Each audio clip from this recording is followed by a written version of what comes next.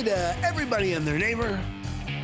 It's time for another episode of Gear and Gigs. I'm Jet Stone, and I am thrilled to be here with you guys as we have Trey Hawkins visit with us for the fourth and final episode of our NAMM 2020 Debriefing.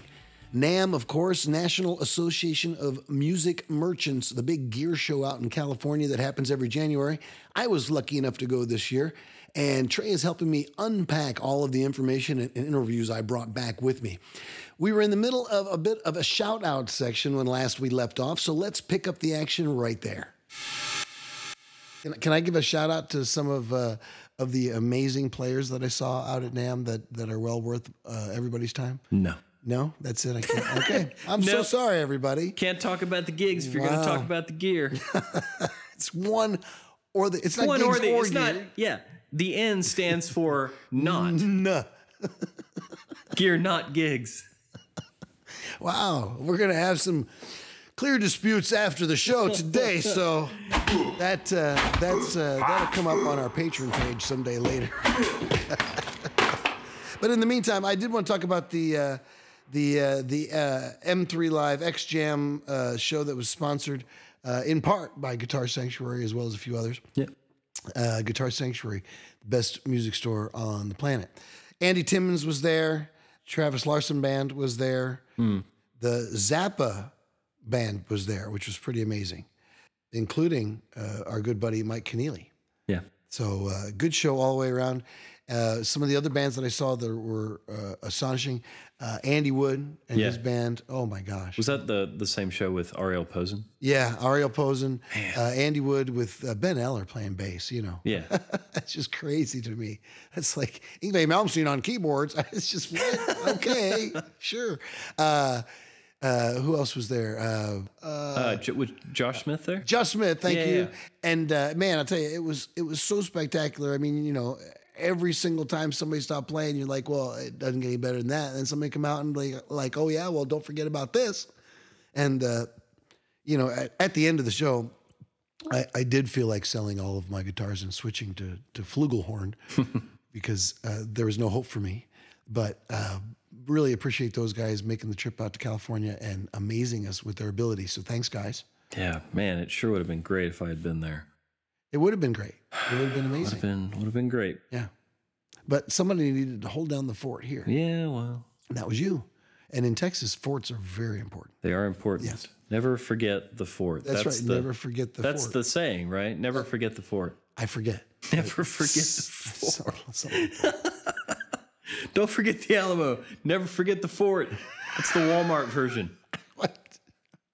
Nobody's making a T-shirt that says that, man. Don't forget the fort. Don't forget the... No, that's one letter away from Remember being really... the Alamo. Yes. Don't forget the fort. Wow. Hey, you told me to be the funny one today. Sorry. You're right. I did. If you don't like my brand of comedy, then you're not alone. I see. Whatever you do, don't forget the fort. That's your new catchphrase, isn't it? That's your new thing. He's trying to get it to catch on, everybody. Oh, yeah. All right. I don't care if it catches on. I'm having fun with it.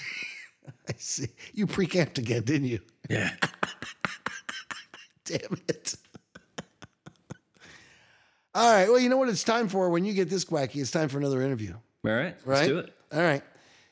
I'm going to say that it is time for one of the, for me, one of the more exciting interviews. I was so jazzed to talk to this guy. And the fact that he was willing to take the time, so much time to talk to us, was astonishing. I mean, the guy was busy. He was in demand. And nicely, compared to the rest of the interviews from NAMM, he suggested we go outside into all the hot smoke and do the interview.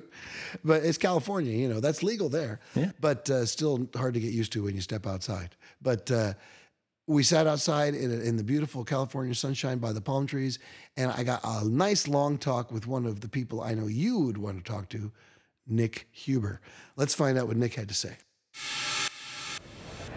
All right, this is Jet from Gear and Gigs at NAMM 2020. We have Nick Huber here. We're outside, actually, so we can actually hear the man talk for a change. That'll be great. And we want to find out what you're excited about this year coming out from Huber. To for first of all having me here. What I'm excited about coming, I'm always excited coming here. It's my 18th NAMM show. Cow. Yeah, 18th NAMM show in a row. After, I don't know, tons of music messes and a couple of summer NAMM shows. And I've been to Shanghai last year on the Music Shiner. First time. Brave man. So try to get out as much as I can to spread the product as much as I can all over the place. But I love California. I'm not going to the beach this year because I flew in Monday, flying out Monday again. But, this show keeps me alive. I have dealers coming, ordering. I sold our guitars at the booth. I have a proper amount of orders, so that's what really excites me. And, of course, seeing friends, seeing my friend Paul Reed Smith, he was my teacher and mentor. Yeah, I love him. I just ran into Brian from Fender Guitars Custom Shop, R&D, so I see him. We have many friends in the Boutique Guitar Showcase, and within the last 20 years of being on trade shows, so many people I like, amp builders, guitar makers, Richard Hoover from Santa Cruz Guitars is a girl's friend, and Martin, lots of people. Yeah, it's Old Home Week again. It's really fun, always a fun trip. Yeah. So tell me about, I've noticed a couple of pretty amazing finishes in your booth. That blue with the, I don't know what kind of wood that is. That was amazing. Are these new colors for this year? The company became bigger than I ever thought. We have 8 employees full-time and 2 part-time. But we're still a small and flexible company. The blue, especially the blue one, was I made the fretboard with the turquoise inlays surrounded by silver. Right, beautiful. And then I said, I had the fretboard first, and so okay, let's build a guitar around it. Yeah, exactly. And my employee Marcus, I told him, well, I had this top since the 90s. I bought it from a UK wood dealer in the 90s, and it was sitting there all the time, and it was kind of tricky to get around all the nuts and. That's why I didn't touch it for so long. I said, should I? So at one point I said, damn it, now let's try it. Right, so it was not an ordered guitar, and I do at least one guitar a month. I just spec out myself things. We call it Nick's Pick, and do nice. And we have dealers just ordering, let's let Nick do whatever you want. So that's great. A lot of fun with that. So anyway. It's a striking instrument. The wood, I know you guys can't see it, but it looks almost like an ocean swirling or waves. It's incredible. Yeah, it's a crazy, unique, quilted, crazy top. And so I said, okay, now it's the time that I touch this piece of wood. We made the binding for the fretboard out of the same top and matching headstock. And I had this slightly flame South American mahogany neck sitting there. So just pulled stuff together, which I just wanted to combine. It's beautiful. That's how it turned out. Yeah, it just grabs your eye as soon as you walk to the booth. It's amazing. Yeah. But you know what? We had also comments from people that is not my color. Well, which I understand. Yeah, I understand that. I like wild colors, but you've been known for doing some amazing earth tone colors. Yeah. And I think one of the things that attracts me to your guitars is your use of different pickups and combinations of pickups. You don't see a lot of guys that are putting a P90 and a humbucker together. It's not a regular thing, and I like that. That's really cool. Yeah. I think your design sensibility seems to be going for usable musical solutions. Yeah, for in the first probably 10 years, we've been more known for very fancy, high gloss, shiny guitars, and I think in 2010 or 9, I came up with the Crowdster, which is a very stripped down, Les Paul kind of junior kind of thing. Just because I love juniors. It's one of my favorite guitars. I love those simple guitars, and I had this rock band going, and I wanted a matching guitar, and I never ever thought that this guitar would be the most ordered guitar at some point. I just thought, well, let's make a black and a gold top, and I always have 2 of them in the shelf to be more. Back then I had, I don't know, a year, 12 months, 16 months delivery time, and said, nobody wants this from me, but I want that because I want to have a cool guitar. So Crowdster came out, and since then we also attracted pure musicians. Not the I don't want that bling bling, nice fancy top. Don't get me wrong, I love it. I love this beautiful pieces of wood and finishes, but we got the parallel path, like the high-end stuff, and then all of a sudden the rock and roll path. And that gained seriously famous rock bands and musicians, and that helped the brand a lot. Yeah. Well, they're real legit. You know, that's what they give the impression that this was made to make music, not to hang on the wall, not to look pretty. It was made to put in your hands and create music. The more you scratch it, the nicer it gets, I think. Right. Well, I'm thrilled with everything I've ever played from you guys, and the Crowdster is definitely one of my favorites. My gosh, talk about the P90 and combo. So sorry, if sometimes I just lose the question. And it's 3 days into NAMM. It's okay. It's getting fuzzy. And I started first of all. The Crowdster had only one humbucker, bridge humbucker. And then, let's add another pickup. And since I'm a big fan of juniors, I just added the P90 in the neck. So, that was the Crowdster 2 then. And I think I'm not the first one who combined a humbucker with a P90, but it just fits my taste. It's a sincere way, for lack of a better word. It works. Trey is constantly telling me, I need to get a Crowdster. I need to get and ready when he is. For sure, I'm going to have to get one. He's got one at the shop that he keeps telling me I have to buy. So I think I might have to pull the trigger on that one now for the studio. But what about the new products this year? What do you got? Well, we had some really cool custom things. Some of the guitars were just pre-ordered, which we brought, like a purple one for a good friend of mine. And that's beautiful. And but I like the wild colors. What's that? I said I like the wild colors, so I think that was particularly good. There was this, and my right-hand guy in the shop, Clemens, has a really good taste for colors and metallics and good combinations. So he always comes up with things. I said, really? You want to do this color? And all of a sudden, that's freaking cool, man. So we get more and more metallics on the Crowdsters, on the Surfmeisters, and even on the Orcas, or the more high-end guitars. But new for this year is in the dolphin shape, a guitar which has a bolt-on neck. I mean, we are not known for innovative things, right? So it's our dolphin shape, which is more on the all-the-body maple neck kind of side, and I developed a very cool-looking P90 with Harry Heusel, who is our pickup maker, which looks a little bit gold foilish. Okay. So that's the new one, and first time I used, for us, I mean, mastery bridges are all over the place, but for us that was new to use a mastery bridge. So is this your first pickup, or have you done pickups in the past? Or your own? No, it's. I haven't done the pickup. It's just developed together with our pickup maker, Harry Heusel. He's a German pickup maker. Sure, we don't do our own pickups, but he does it. And if we have ideas or wooden bobbins or wooden P90 covers out of snakewood, things like that, we do together. So we did a lot of crazy shit, I wanted to say. Yeah, no, it's okay. It's a podcast. You can say whatever you like. Yeah, so crazy shit with Harry.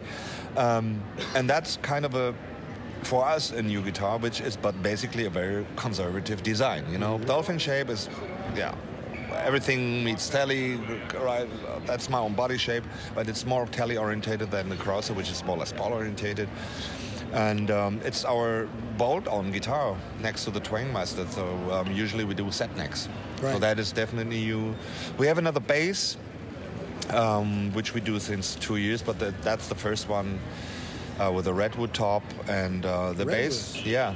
What's the tonal characteristics of redwood? It's a softwood which goes in the direction of red cedar. Okay. Yeah. Kind of like a pine, maybe? Yeah, cedar, spruce, pine. Okay. It's a softwood, and it can be ridiculously flamed.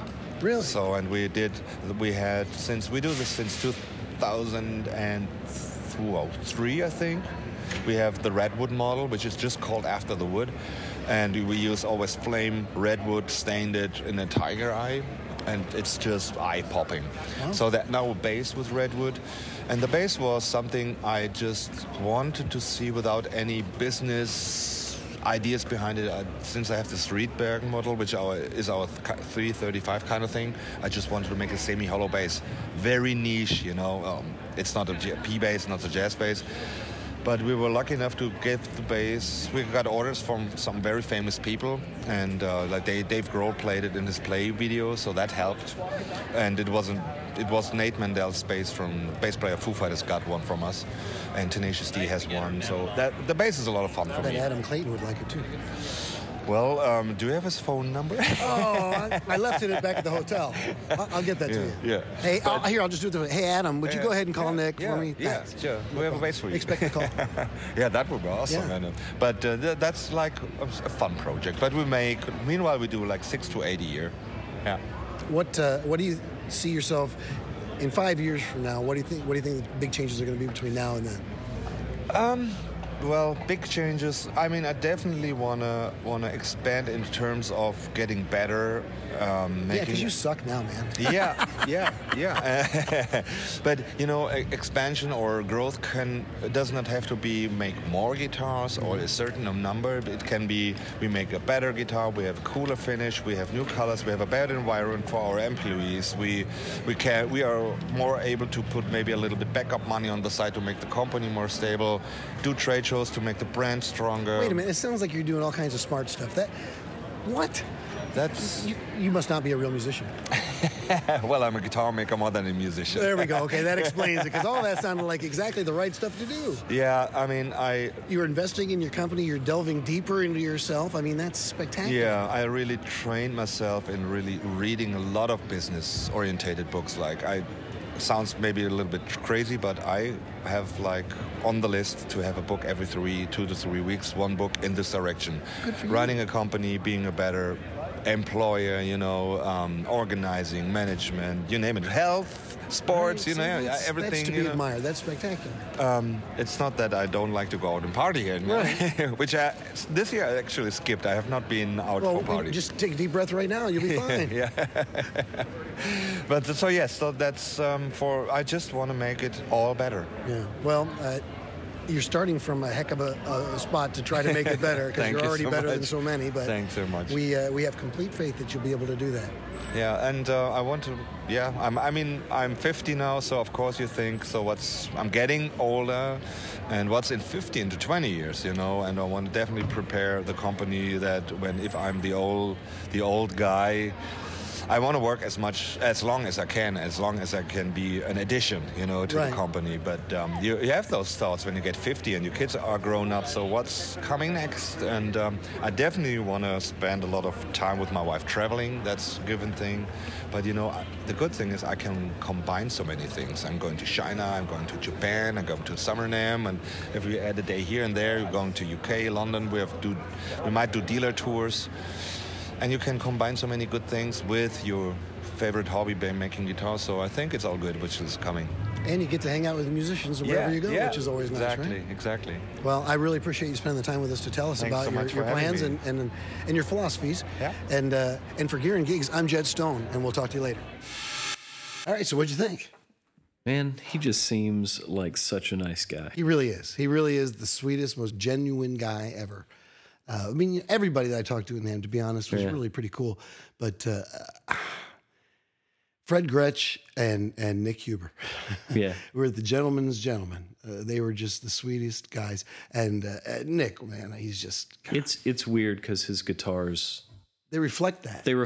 Yeah. They do. I knew you were going to say that. Yeah. That's how much they reflect that. Especially like what he was saying about the Crowdster and how that's one that he built for himself, and that ended up being his most profitable model. And it's one of the, Nick, pardon me if you don't agree, but it's one of the most sincere models he has. Mm-hmm. He's the Blue Whale is a masterpiece. Yeah. The Orca is one of the better versions of a Les Paul I've played. The Dolphin is its own Les Paul-y kind of thing that's different but feels similar. And then you play a Surfmeister and you go, man, this is like one of the coolest thin line Fender / Gretsch kind of things. And then the Crowdster is just ignorantly good. It defies all logic because you look at it and you're like, I can't use that for everything, but you can. Well, I tell you, you made me play that one that I actually talked to him about there. And I was reticent because it's just not my kind of guitar. Typically, I'm not a junior kind of guy. Right. But I'll tell you, within 6 seconds of playing the first note, I was a devotee, And, it's kind of funny because Nick comes from studying with Paul. Obviously Paul Reed Smith. And for those of you who don't know the history, it's worth looking up. It's kind of fascinating. One of Nick's biggest moments was when Paul Reed Smith actually like conferred upon him the title of luthier, right? Yeah. Like he was actually good enough. Yeah. You know, it's similar to when Bill Bruford finally got the approval from King Crimson's guitarist Robert Fripp that he was finally good enough to be in the band. Wow. Because he went for years not being good enough. And, you know, he was good enough for Yes and other, you know, lots of other people, but not quite good enough for Fripp. So when he got that conferred upon him, the word of the day is conferred. Yeah. You don't often get to use that word. It's kind of it's one like belayed. It doesn't get used very often. It's my theory, by the way, that belay is only used for that order. Belay that order. What else would you belay? Belay something else. I dare you. Oh man. I know, right? But you feel like belay that order. Belay that departure. Really? I mean, it doesn't roll off quite as well, but it's like technically correct. Well, you could belay that hamburger, but would you? You know, but you'd belay that order. It's one of those words that it could mean a lot of things. It doesn't get used a lot. It's interesting. So I just find that funny. So conferred, another one. So there's the word of the day in case you were wondering what it was going to be. There it is. I think it was in some ways like that for Nick when Paul Reed Smith did that. And, you know, at this point, I'm not going to say which one I like better because I have several Paul Reed Smiths and currently no Hubers. I like them for different things. But I'll tell you, man, that Krautster haunts my dreams. It really does. It's raw and it's unassuming. Do not assume. Do not assume. It's unassuming and it gets under your skin like a Porsche. Yeah. Ironically, also German. Coincidentally, perhaps more than ironic. But they do. Don't drive a Porsche unless you want them to get under your skin. They really do. And the same thing with a Huber. Don't drive a Huber. Yeah. And don't talk to Nick Huber unless you desperately want to be his friend, because as soon as you get done talking to him, you're like, oh my God, I want to be friends with this guy. It's like, so can we go ahead and confirm the dinner party we're having 3 weekends from January next year? Right? I'm going to bring my wife. I want you to meet her. Wouldn't you love to work for that guy? Yeah. Wouldn't that? He just seems like he just takes care of his employees and cares, and he's already worried about what's going to happen in 20 years, you know? Yeah. Geez. By that point, I would have only worked for him for 19 years, so that works out really well. No, Nick, I tell you, I hope you're listening, and really, you've got all of our love and respect, not only for what you do, but how you do it. And shameless plug, if you... Oh, wait, we need a shameless plug alert. Shameless plug. Okay, there you go. If you want to come play one, come to the Guitar Sanctuary in McKinney. Absolutely. If you're in McKinney, Texas, let's face it, if you're in the northern half of Texas, right, you owe it to yourself to come to the Guitar Sanctuary unless you play keyboards or drums, in which case don't it's not worth the trip. And don't just come for me. I know that's what you're going to be you know, a little tempted to do. He will autograph shirts. But come hang out, check out the guitars we have, especially the Hubers. I mean, we always have at least one Krautster in stock. Well, let's go over a couple of the brands you guys got, because you have everything. You have Paul Reed Smith, you got the Hubers. Yeah. What else you got? You got the high-end Fender stuff, the custom shop stuff. Custom shop. You got high-end Ibanez stuff? Yep. Prestige level Ibanez. Right. You got the Gretsch stuff?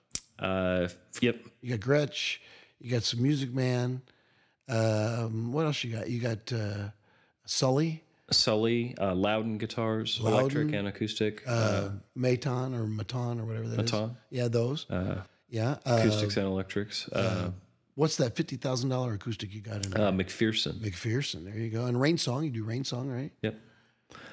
Taylor Custom Shop, Martin Custom Shop, Collings. Collings. Big Collings I love dealer. the Collings. Yeah, sure. We're the world's largest Tom Anderson dealer. Really? Yeah. Wow. That's where I got my Tom Anderson. Yeah. You guys there.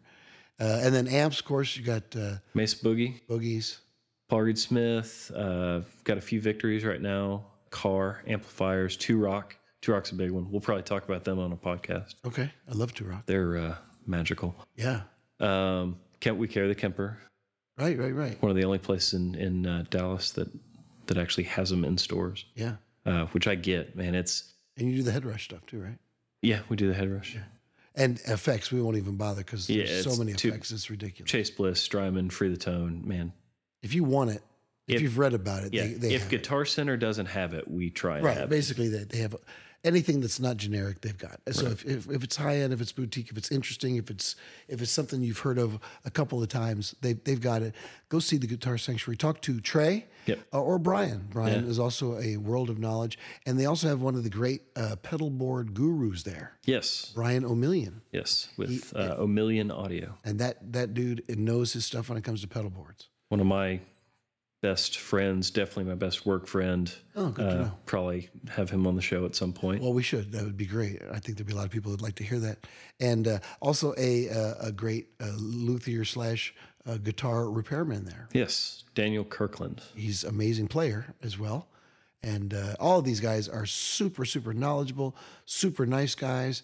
And for sure, they know something you don't. So go check out Guitar Sanctuary. Have no idea why they hired me. I'm a little concerned about that, but I thought it was like a work release thing. I thought it was like a program. I mean, yeah, they technically had to. Right, like an internship. Yeah, right. You're not paid. I mean, no.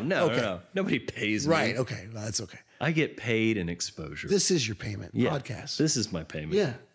You get to hang out with all our fine listeners, which has grown exponentially. We're so glad you guys are listening. And, please, subscribe to the channel. Yep. Please pass it along to other folks you think might be interested, because we need to get the word around. And, we're going to get crazier and wilder as the show goes on with much more information and interviews. Yep. And we're on Spotify, and soon we'll be on Apple Podcasts. That's true. And Google Play and YouTube, I believe, as well. And Podbean, of course. So Podbean, our host. And Spotify. So, check all of those out. Pass along the links if you could. Send us a message. Let us know you're listening. Let us know what you'd like us to cover. Let's get to another one of those wonderful interviews from the show. This one's an interesting one. It's just kind of a short interview with a company called Jowoom, Jowoom. And I'm going to let you listen to them, because I think you'll be fascinated with this short but interesting interview.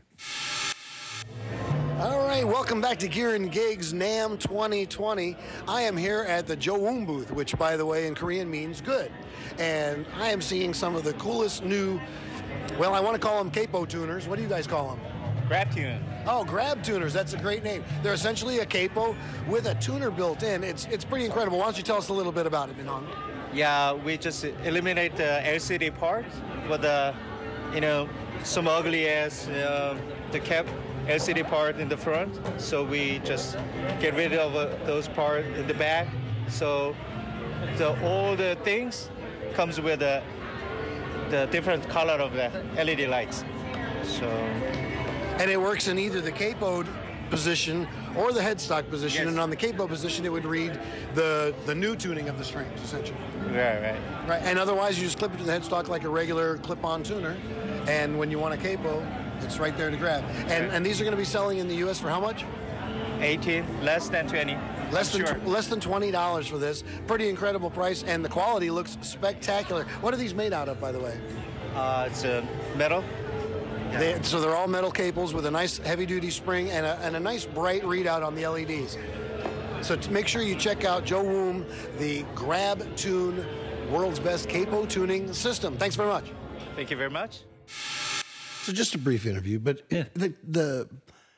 you see all the clip-on tuners in the world. Everybody's got a clip-on tuner. You use them all the time, and everybody's got a capo. Right. Well, it's just so nice to have the capo be the tuner. Right. It just made so much sense.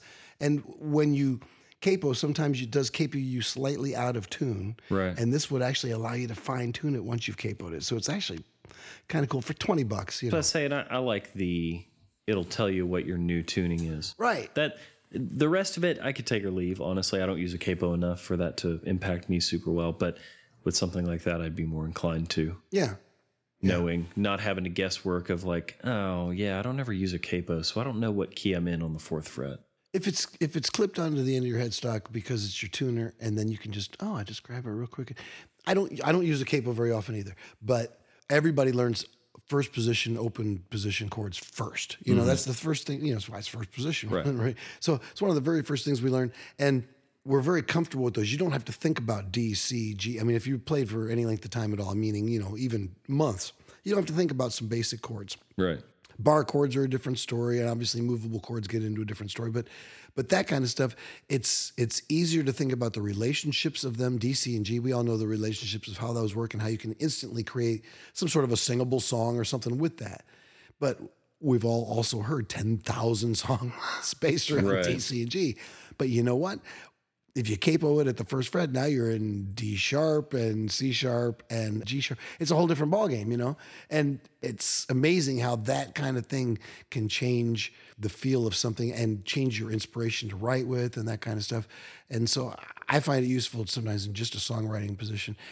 And to have a tuner built in just makes it, you know, that much cooler. And to make it under $20, geez, it's hard to find a tuner or a capo under $20. So, you know, what the heck? And it's metal, not plastic. Right. So Jowoom, Jowoom, check them out. I want to talk about visionary instruments. And I don't mean that in a generic term. I mean that in, that's the name of a company that I saw there at the show. And of all the things that I saw at the show, including some of the wildest outfits and hair and jewelry and piercings and tattoos that I have ever had the honor to see, this stood out. Yeah. This booth. And I can't just say one thing they had because literally every single instrument they had in there was some eye-popping, what the hell is that moment? Right. And you just kept going, well, what the hell is that? Well, what the hell is, but wait, what's this over here? Oh, and just as you came to grips with one thing, you'd see some other thing. The first thing that attracted me to the booth was I'm going to try to describe this as what it looks like. It looks like a steel Telecaster that's got a somewhat oval or egg-shaped, really, really big video screen on the front of it. And the pickups are attached basically to the end of the neck because you can't put them on top of the screen, although the bridge is on the screen. And the pickups have electronics inside to still give you 5 different sounds. And that was the least interesting instrument they had in the place. It's weird. Let me show you a picture of it. I'm going to flip this over to him here. It's coming your way. I have video of this. I don't know if I can post it on the site, but I will at least show Trey at some point so he can comment at a later date. But this thing will basically play video on the guitar of whatever you like, you know, or a repeating loop, a new input. You can put a camera on it, like on the headstock, and it will actually, like, you know, put your audience on your guitar. It's an amazingly interactive stage, you know, device that's, from a visual impact standpoint, it's hard to beat. It's really, you know, you're not going to, even a mirrored guitar is not going to beat this thing for impact because you could do anything with it. You know, you could program it to show fireworks. You could program it to show, you know, anything you wanted on your guitar. I mean, it was just amazing. So, but he had a lot of, he being the guy I talked to there, he had a lot of stuff there that was also worth mentioning. So let me play this interview with Visionary Instruments. Hey, it's Jet Stone here for Gear and Gigs at NAMM 2020, and I am at one of the most impressive booths I've seen. This is the Visionary Instruments booth, and they've got some guitars and other instruments that are wild and beyond anything I've seen, both in electronics and aesthetically. I'm talking to Rorschach here. He's one of the designers and players, and he's holding, I don't know, a bionic mandolin. You'll have to tell me what this thing is. Well, pretty much it's a hybrid of an electric guitar and a mandolin. Basically, it's a little bit bigger than a regular mandolin size in solid body. Oh, sorry. Yeah, it's basically a solid body electric mandolin that has a bunch of MIDI controllers on board, like from sliders, tappers, knobs, and motion sensors in the headstock that has 3-way accesses. When all of those buttons can be assigned to Ableton or to XFX, and basically you can arm your guitar with all your presets and all your whatever effects you decide, and you can control the on and offs or the tweaking abilities of those effects from on board the guitar. Now tell me more about the motion sensor, because we didn't talk about that before. What's that all about, the motion sensor? Well, the motion sensor is called an accelerometer. And basically, it's kind of like when you play tennis in front of the TV, like Wii. It's pretty much the same controller. And it has... So you can use this mandolin to play tennis?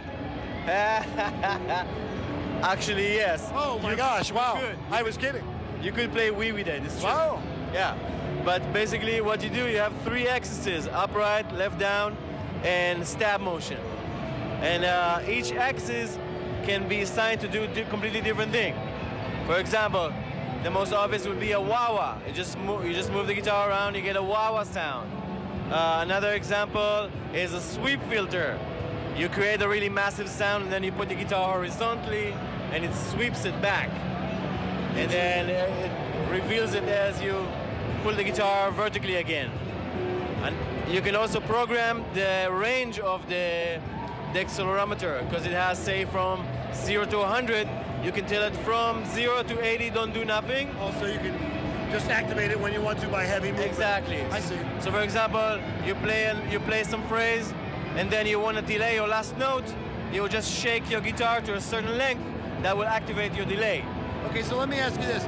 You seem very enthusiastic about it, and obviously anybody that would put this much work into something so beautiful and so involved, Yes. you must use it somehow. Do you record with it? Do you play live with it? What do you do? Yes, that's my main axe, my main work tool. I produce as Rorschach, and I play my music around, and when I play it, I play this guitar, this mandolin on top, and it's incorporated within my set. Wow. Well, it's a beautiful instrument, even if it had no electronics at all. It's gorgeous. But there are some. I saw him playing drums from it the other day while he was hitting a couple buttons, and that's how I knew we had something a little unique. Yes. So if we got Tom over here, can he tell us a little bit more? Hi, Tom. I'm Jet from Gear and Gigs. We're a podcast out of Dallas. This is Ben. This is the maker's dad. He's here to support us. Well, that's nice of you to come on out. You're not the I can tell you a little bit You about made the brains of the operation, though, right? That's even better. A long time ago. Right? Right? I can give you a little tour if you want. Yeah, can you please? Let's talk about some of these other things we got going on here. Now, first, I'm looking at a guitar that's got what looks to be a TV screen taking up 80% of its front. What's going on here? This guitar is 1 out of 5 or 6. This is actually my personal piece, and it's called a video guitar. It's a telly body with a Gibson head, Gibson neck, and basically it has an LCD screen embedded in it. It has a USB port that you can upload any video of yours. It has over 300 gigs of stills and video right now. It has an outside external controller, and you can also connect a webcam to the guitar itself and shoot live as you play, and it will show up on the guitar. So your audience would show up on your guitar Yes. if you wanted. Or your I bet they love face, your that. fingers, whatever. Right. Yeah. Wow. Well, You can- that's impressive. How big a screen is that? I'm not sure actually exactly about this. It looks big. It looks like a 17. I mean, it looks really big. It takes like around, I would say 65% of the surface. Yeah. It's, well, striking isn't a big enough word. It's amazing is what Another big important thing to mention is that it has only one pickup. Right at the base of the neck, I noticed. Because you cannot have pickups on top of the screen, correct? So it has a 5-way selector through one pickup, and that happens because you have 3 preamps embedded into the guitar, and each one is EQ'd to emulate a different pickup position. Ah. Okay, so that's the three cables I see coming off here. Okay. Yes, one pickup through the 3 preamps, you get the illusion of 3 pickups. Nice. And 5-way switch or 3-way? 5-way switch. 5-way switch. And even an LED up on the headstock too. Yes. Very nice. Very sweet headstock. The whole guitar is very playable. There's 5 of those made. Aerosmith owns one. Lady Gaga owns one. There's a Steve simple Stevens. elegance about it. It's very nice. Yes, very It's a nice. T-style, by the way. It's a T-style body that looks like it's covered in a brushed aluminum or something. Yes. And then the center is cut out as a gigantic screen. So next to it is about the only guitar I can think of that might outdo the video guitar for crazy. What is going on here? Now, just to let my listeners know, I'm looking at a guitar, once again, sort of a T-style, but I see 3 sliders, 2 buttons on the left, then 1, 2, 3, 4 banks of 3 over here of buttons. That's 12 plus another button over here. 4 more knobs, 2 more switches, and a 5-way switch. Oh, and touch strips. Oh my gosh. Okay, plus all of the markers, all the inlays in the neck are LED. So what the heck is going on here, dude? Oh, jeez. Yeah, he's changed the colors in the neck now to every color of the rainbow with the 5-way switch. Yes. So what do we got going on? Is this all MIDI control? Basically, this is the same idea like the mandolin that I just showed you, only on a guitar. And here you have way more like outlay of buttonry, let's call it. Sliders, tappers, strip. So these buttons could be used as triggers or as control devices? Yes, those buttons are empty. They're neutral MIDI buttons. That means that you can assign them to be anything off of your Ableton or your XFX or any digital platform. And you got the lace Illumitones in here, I see. Exactly. What is this, volume tone, or Yes. what do we got? Volume tones, volume tones. And then the splits. And what are these? These are also mix of the different mixes, different crisscrosses of the pickups. Oh, okay. So Yeah. it's not just a crazy MIDI guitar. It also has tons of flexibility within the regular guitar structure. Yeah. First Wow. of all, it's a guitar, I would say. You know. Right. Only then, it has a very high playability. Very comfortable neck, yeah. Very comfortable, flat back neck. How much does it weigh? Let's see. Oh, it's light. I thought it was going to be really heavy. Super light, yes. What's it made from?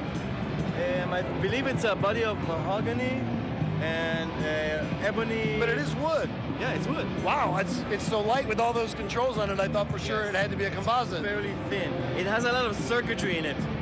Right, which takes up room, right? So Yes. it's hollower.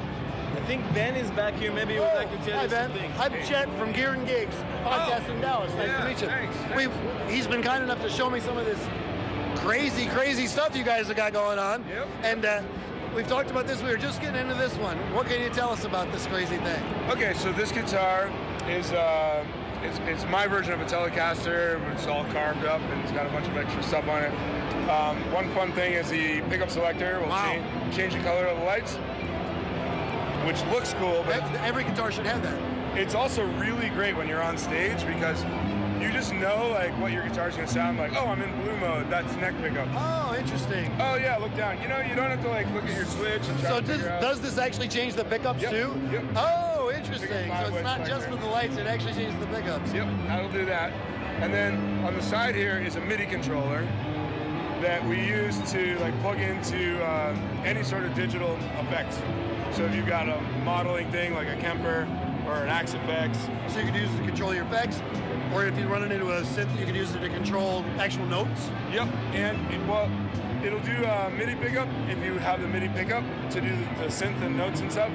But I found what I like to play with it is to use an analog guitar signal and use the MIDI to change the parameters of your effects. Okay. So to turn on and off a delay, change the time, sweep a filter, all that kind of stuff you can do.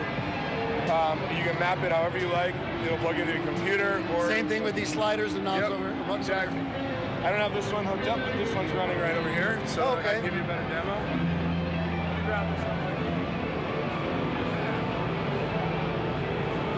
We're getting the guitar out now.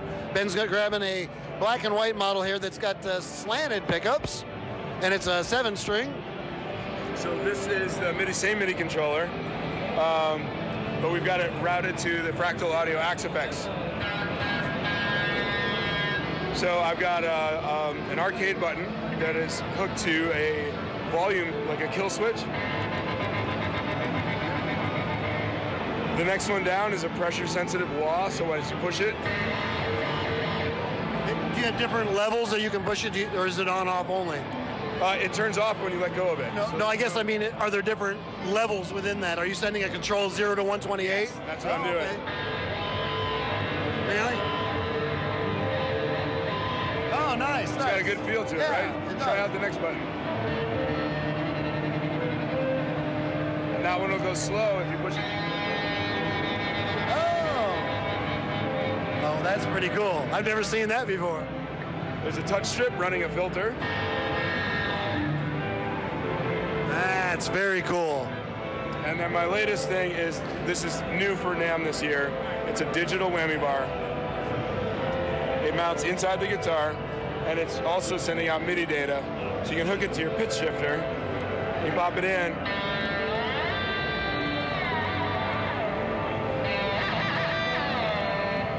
Or you could hook it up to a different controller altogether. If you wanted to have a whammy bar, Filter, like doing a filter. Or a wah delay, bar, yeah. you could have suddenly have a wah bar. But what's really fun is you can set the range of your whammy bar now. First of all, you're still using a hardtail bridge, so there's no maintenance on the whammy bar. You're never going to go out of tune. You're not going to break strings. No springs ringing and that kind of stuff. And it increases sustain to have a hardtail bridge. So you got that nice sustain. but you can set the bar to behave like this is in like Bigsby mode, like a really has like a more springy, gentle, gentle feel.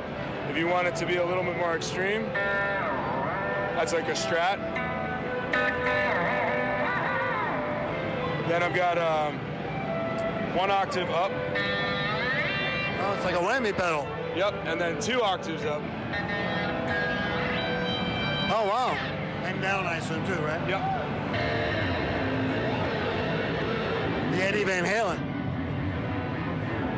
It sounds pretty legit, really. I mean, it doesn't sound digital. It sounds pretty much like you'd expect. Oh, we're still running analog guitar. Yeah, but pitch shifting, I mean, still sounds pretty. I don't hearing zipper effects and that kind of stuff. Exactly. Well, the XFX has a great pitch shifter in it, so it works well. But I hear the Kemper is really awesome too. I haven't gotten to try it out yet. It does, actually. But yeah. So I'm like excited to plug it into other stuff.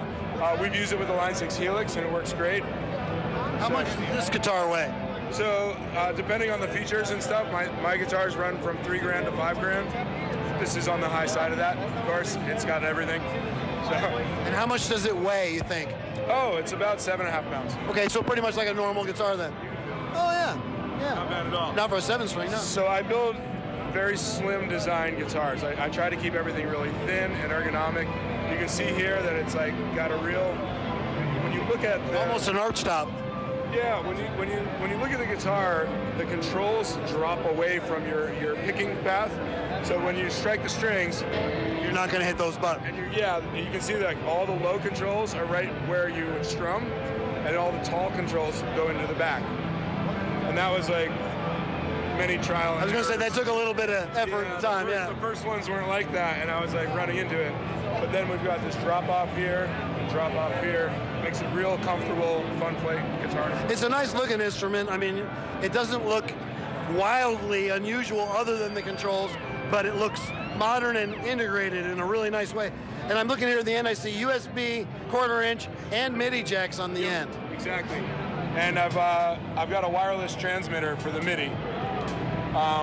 They're on order right now, but there's a guy, they're called Panda Audio, and they have a wireless chip. We're gonna build those right into the guitars. Nice. Actually, I think they're here. I saw them. Yeah, Panda's great. Fascinating stuff. And what's the website people can go to get information on this? So my website's a little out of date, but it's visionaryinstruments.com. Okay. I'm having it rebuilt soon, and I'll be posting everything to Instagram in the meantime. Okay, so everybody please take a look at these instruments, because if you are into a modern cutting edge design, or you're interested in integrating any sort of advanced electronics or MIDI into your rig, this has got to be the best way to do it that I've seen yet. Thanks very much for taking the time to explain this to us, Ben. Absolutely, man. Best of luck in the show. A lot of fun to hang Take out care. with you. This is Jet Stone for Gear and Games. So many things to say. So many things. So while the interview was playing, I let Trey look at some video of the video guitar. What'd you think? It's crazy. I mean, they look cool. It seems like something Prince would have dug. They're very high quality. They're very nice. Very high quality. It doesn't look cheap in real life. It And looks all great. of the switching options and everything. I mean, Right? it's a simple idea based on how MIDI works. I mean, it's not super. It's a controller, a MIDI controller. Yeah, I mean, we've that's, seen that's on a guitar, It's on a but guitar, doesn't seem like it would have been in an '80s band hired to play in the background of Blade Runner or something. You know, it looks like a guitar. It's kind of an in thing right now to have a bunch of switches on your guitar. well, Muse did it, right? With the K oscillator or whatever that was. Yeah. They've got a certain aesthetic about the way they do things. It all seems high quality. It's attractive. And, you know, when you start to think of the possibilities, like, you know, having that wah pedal, well, you can't call it a wah pedal, and the wah button. It's a big like Pac-Man kind of button. They call it an arcade button. You know, one of them big original, big, you know, quarter-sized squishy buttons. And they made it pressure sensitive, and it feels good. It was kind of real natural to play like that. And he showed me later. He showed me the 6-axis thing he had in the headstock, controlling filters and stuff. It opens up possibilities. It makes you wonder, you know, what you can do. And there's a lot of people using those. What was it? Lady Gaga and Goo Goo Dolls and Foo Fighters and what was it? Porcupine Tree was the one. Stephen Wilson of Porcupine Tree. I mean, these are you know, major people playing this stuff. So Aerosmith. Fascinating. So take a look at that. Even if you're only interested in it from a just, you know, you want to tell somebody about a standpoint, you won't be disappointed. It's very cool. Their website is kind of out of date, but look at their Instagram page. Very, very hip. I want to get a few more mentions, if I could, before we close out. By the way, it's been a good little NAMM trip with you, kind of, you know, going over the things I've seen. I've appreciated your time. Real quick, Jam Pedals, want to throw out a shout out to them. I'll tell you, man, these guys continue to amaze. Everything I've seen from them, it blows me away. You know, I know you guys are at your store evaluating them. I really like them. I just think they're kind of an up and coming thing, and I like their sensibilities. So Jam Pedals, check those guys out. Also, check out Siger, or I think it's pronounced Siger, S-I-G-E-R, Siger Guitars, www.siger.guitars. I didn't know there was a .guitars. Didn't either. Interesting. They do carbon fiber guitars. Some really amazing carbon fiber guitars. They're the sweetest people. They took a lot of time with me, let me play the guitars. They're well balanced. Their finishes are astonishing. Their necks are sweet, and they sound great. So check out Siger Guitars. Also, please check out Tucci Guitars. That's Tucci, Tucci Guitars, TucciInstruments.com. Also doing handmade carbon fiber guitars from Italy. Man, oh man, the carbon fiber thing is really taking off, and those guys are doing some amazing stuff with some really cool carbon fiber weaves that you can see, not always hiding it with a finish. Two more, and then I know you have one that I want to get through. I want to say a shout out to Martper Guitars. That's MARTPER Guitars.com. I'll tell you, if you want something that's a conversation piece, if you want something that will blow away your friends, your neighbors, and your bandmates, check out Martper. I'll tell you, retro, super hyper steampunk guitars. They have one guitar that has a severed thumb in the middle of it. You need to check them out. There's no way to describe what they do. I've sent you pictures. What do you think about those guys? It's not my cup of tea, but they are absolutely some of the coolest art piece style art guitars, right? Yeah, Guitar, that I've seen out and about. It's guitart. Left a bad taste in my mouth. It was guitar. Wow. Just not sweet enough for me. Yeah. But Well, you got a lot of East Coast going on with you tonight. Yeah. Forget about it. Forget about it. Also, you know, we don't talk about keyboards a lot. You and I don't. I know Reggie and I do. And we've got some nice upcoming episodes about that. If you're a keyboard aficionado, do not lose hope. We have that coming up. But one thing everybody needs to check out is the Viscount International stuff. Their Legend 70s piano line. Holy cow. I mean, if you're into vintage like electric piano kind of stuff, Wurlitzer, that sort of thing. Oh man, check those guys out. You won't be disappointed. Korg's got that new SV, amazing piece, right in that same kind of line. But I think the Viscount's got a little bit more flexibility. Okay. So check those guys out. And I know you wanted to talk about Cower. yes. So let's wind up with Cower. All right. Well, you tell me first. What were your impressions of them at NAMM?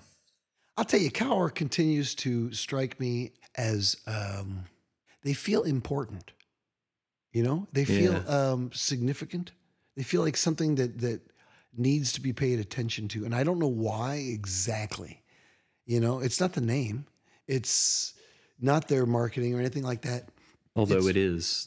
It is a cat holding a guitar, so there's that. But every Cower guitar that I've seen strikes me as like somebody thought about that for like 8 hours before they started working on it. Yeah. You know, they didn't just start with, well, just do this.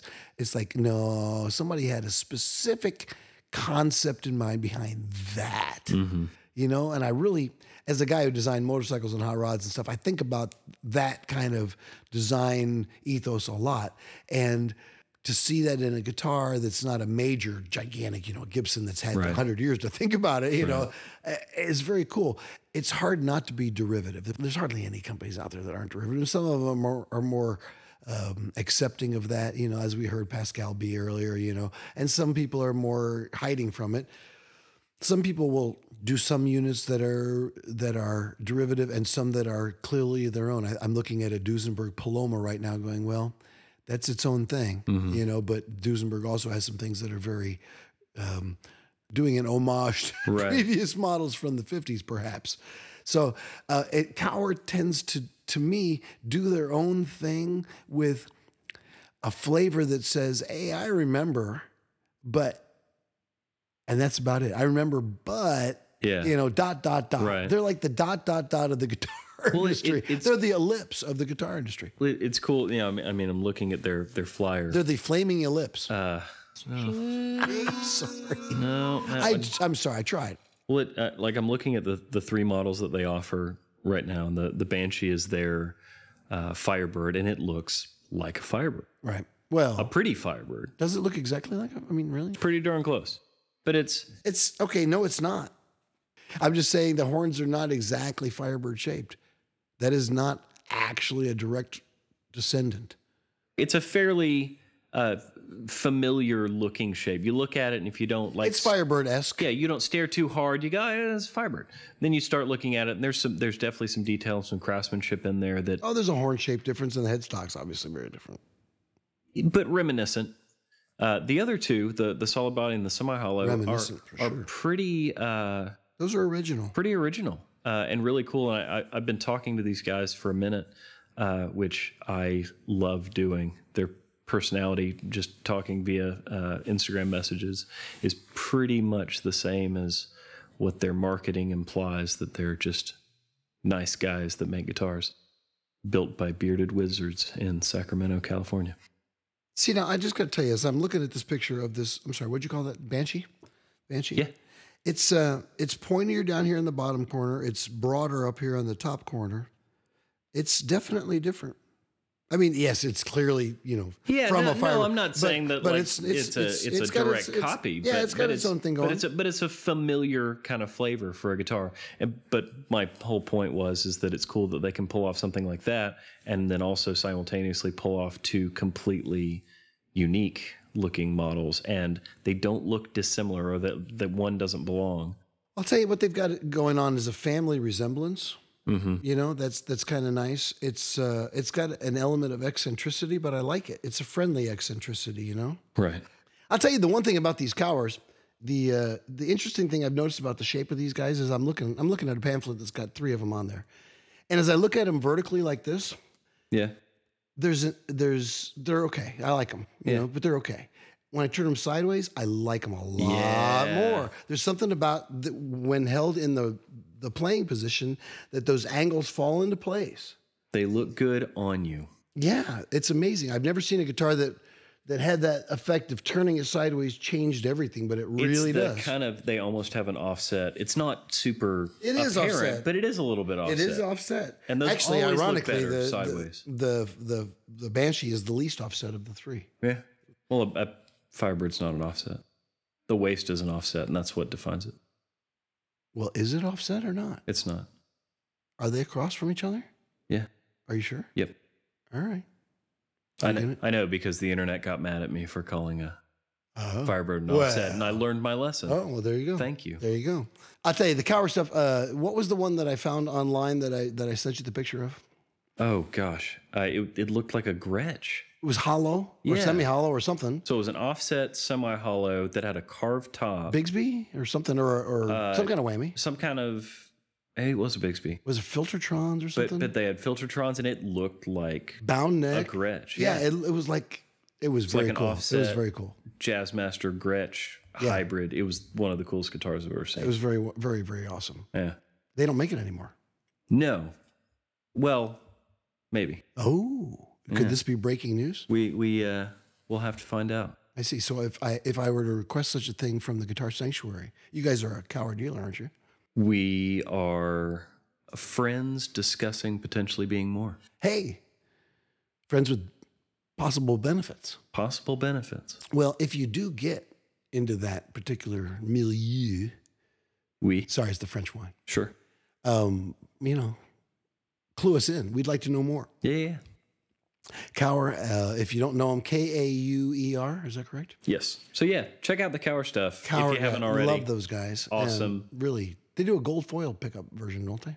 So that the ones that we have on that Banshee that you played is it's called a Cower Bucker. But they do have a gold foil covering over them, but they are not a true traditional gold foil. So what do you think the current fascination with gold foil pickups is? Because at the time, gold foil pickups were roundly accused of sucking.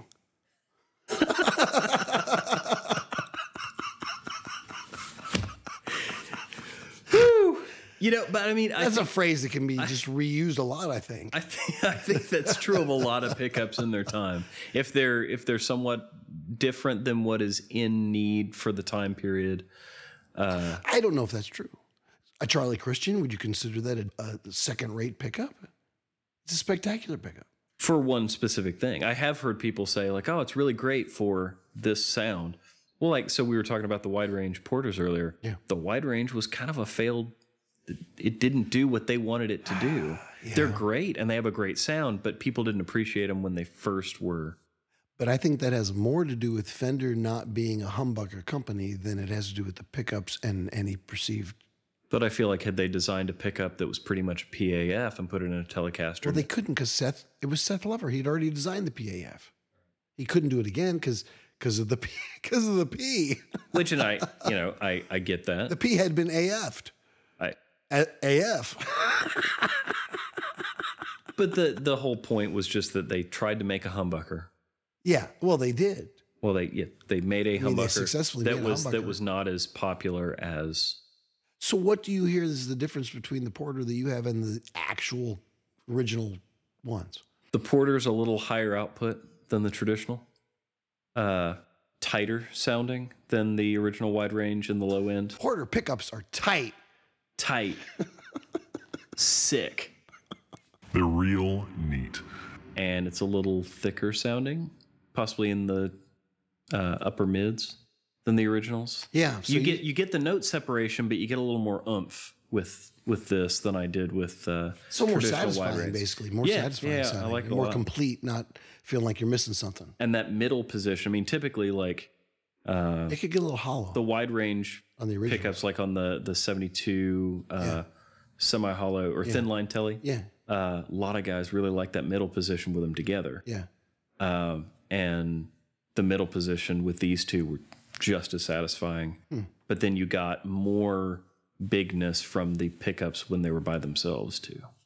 Well, they had the poles kind of like a 3 and then a lower 3, Three right? and They three, kind of yeah. split the 3. I wonder if that has anything to do with the bigness of sound. Or Probably if it's capturing a wider field or something. I don't know. like a wider range. Yeah, Maybe? I see what you did there. I tell you, I was really impressed because they were modeled on the Fenders, and the Fenders never impressed me all that much. I was skeptical when you brought that thing over, Right. but I was not skeptical 2 seconds later when you plugged it in. My God. No. Yeah, the Porter, I shouldn't have been surprised. Dear God, my 2 favorite guitars for recording are Porter pickups guitars. So, Right. yeah, those guys know their stuff, and they're cool to work with. Yeah, and Brian Porter's the nicest. I mean, man, isn't it an awesome time to be like in the industry? Because everybody's cool. Well, everybody we associate with Yeah. is, right? It's like that show that all the people I mentioned, Andy Wood and Andy Timmons and all those guys, Mark Lettieri. Mark Lettieri was the other Yeah, one I forgot. yeah. How could I forget Mark Lettieri? Oh my God, he's one of my favorite guys. All those guys, Josh Smith, all those guys. They're just amazing players. They're thoughtful. They're sensitive guys. They're nice people. Yeah, it is a great time. You're very right. It is. It's a great time for gear. It's a great time for amps. We got a lot of choices, and the nice thing about the times now is that everything is accepted. We're not so niched the way it used to be. In the 70s, it was the 70s, and that was, there was disco or there was rock. Right. In the 80s, there was new wave or there was rock. In the 90s, there was alternative or there was heavy metal. In the 2000s, it started spreading out. Kind of the same, but it did get a little more broad. It got a little broader, and things got more accepted. The current crop of pop artists out there do not seem to be musician centric. I think that it's kind of coming back around because a lot of the bigger pop artists are taking out full bands and are definitely making sure that it's not just 2 tracks. That's the nice thing. I think we're coming around finally after Yeah. about 10 years of electronic devotion. Yeah. We're coming back around to, hey, musicians and real people and that human thing. Right. Especially in like hip hop, looking at like, when Jay-Z's doing a live appearance or did an album, like he was taking samples of real musicians and things for the beats, and Which is how it all started. Yeah. Which is really cool that's kind of come back around into popularity again, and that the producer as a musician phase that happened for a long time. Yeah. Or like, and it was a cool period. Yeah. But I'm glad that there's room for other things. The newness of that kind of idea and that concept in the music industry is kind of worn off a little bit, and you have that still, which is awesome. Like there's so many of my friends that do that, and whether it's for getting big or just for fun, that they can enjoy making music in that type of fashion without necessarily being able to play 30 different instruments that they want to use in a composition. Right. Like that part of it's really, really cool. But I also really like the fact that bands that would potentially be using tracks or samples for things in a MIDI controller are actually using real musicians on stage or in the studio. And When you go to the NAMM show, which you didn't get to do. I'm sorry. man, I'm sorry. He really wanted to go, folks. That's why I was just kind of like sticking the knife in and twisting a little bit. He really wanted to go, and he had to do his duty at the store. And the musicians that bought during that time, which you said you were quite busy during that time, appreciated you being there. But I wish you'd been in the show.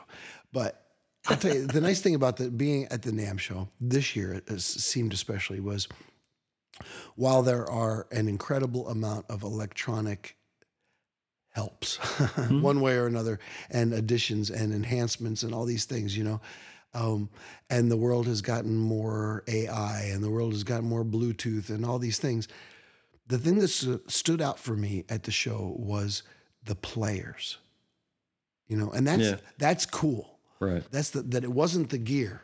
The gear was amazing, and there was great gear, and there was amazing manufacturers, and everybody was very nice. And we've heard from some great manufacturers today that were some of the most human ones that we've had the pleasure to speak to. But that being said, the players are the things that stood out. The people that I saw playing, the demonstrators, the people at the concerts, the people at the shows.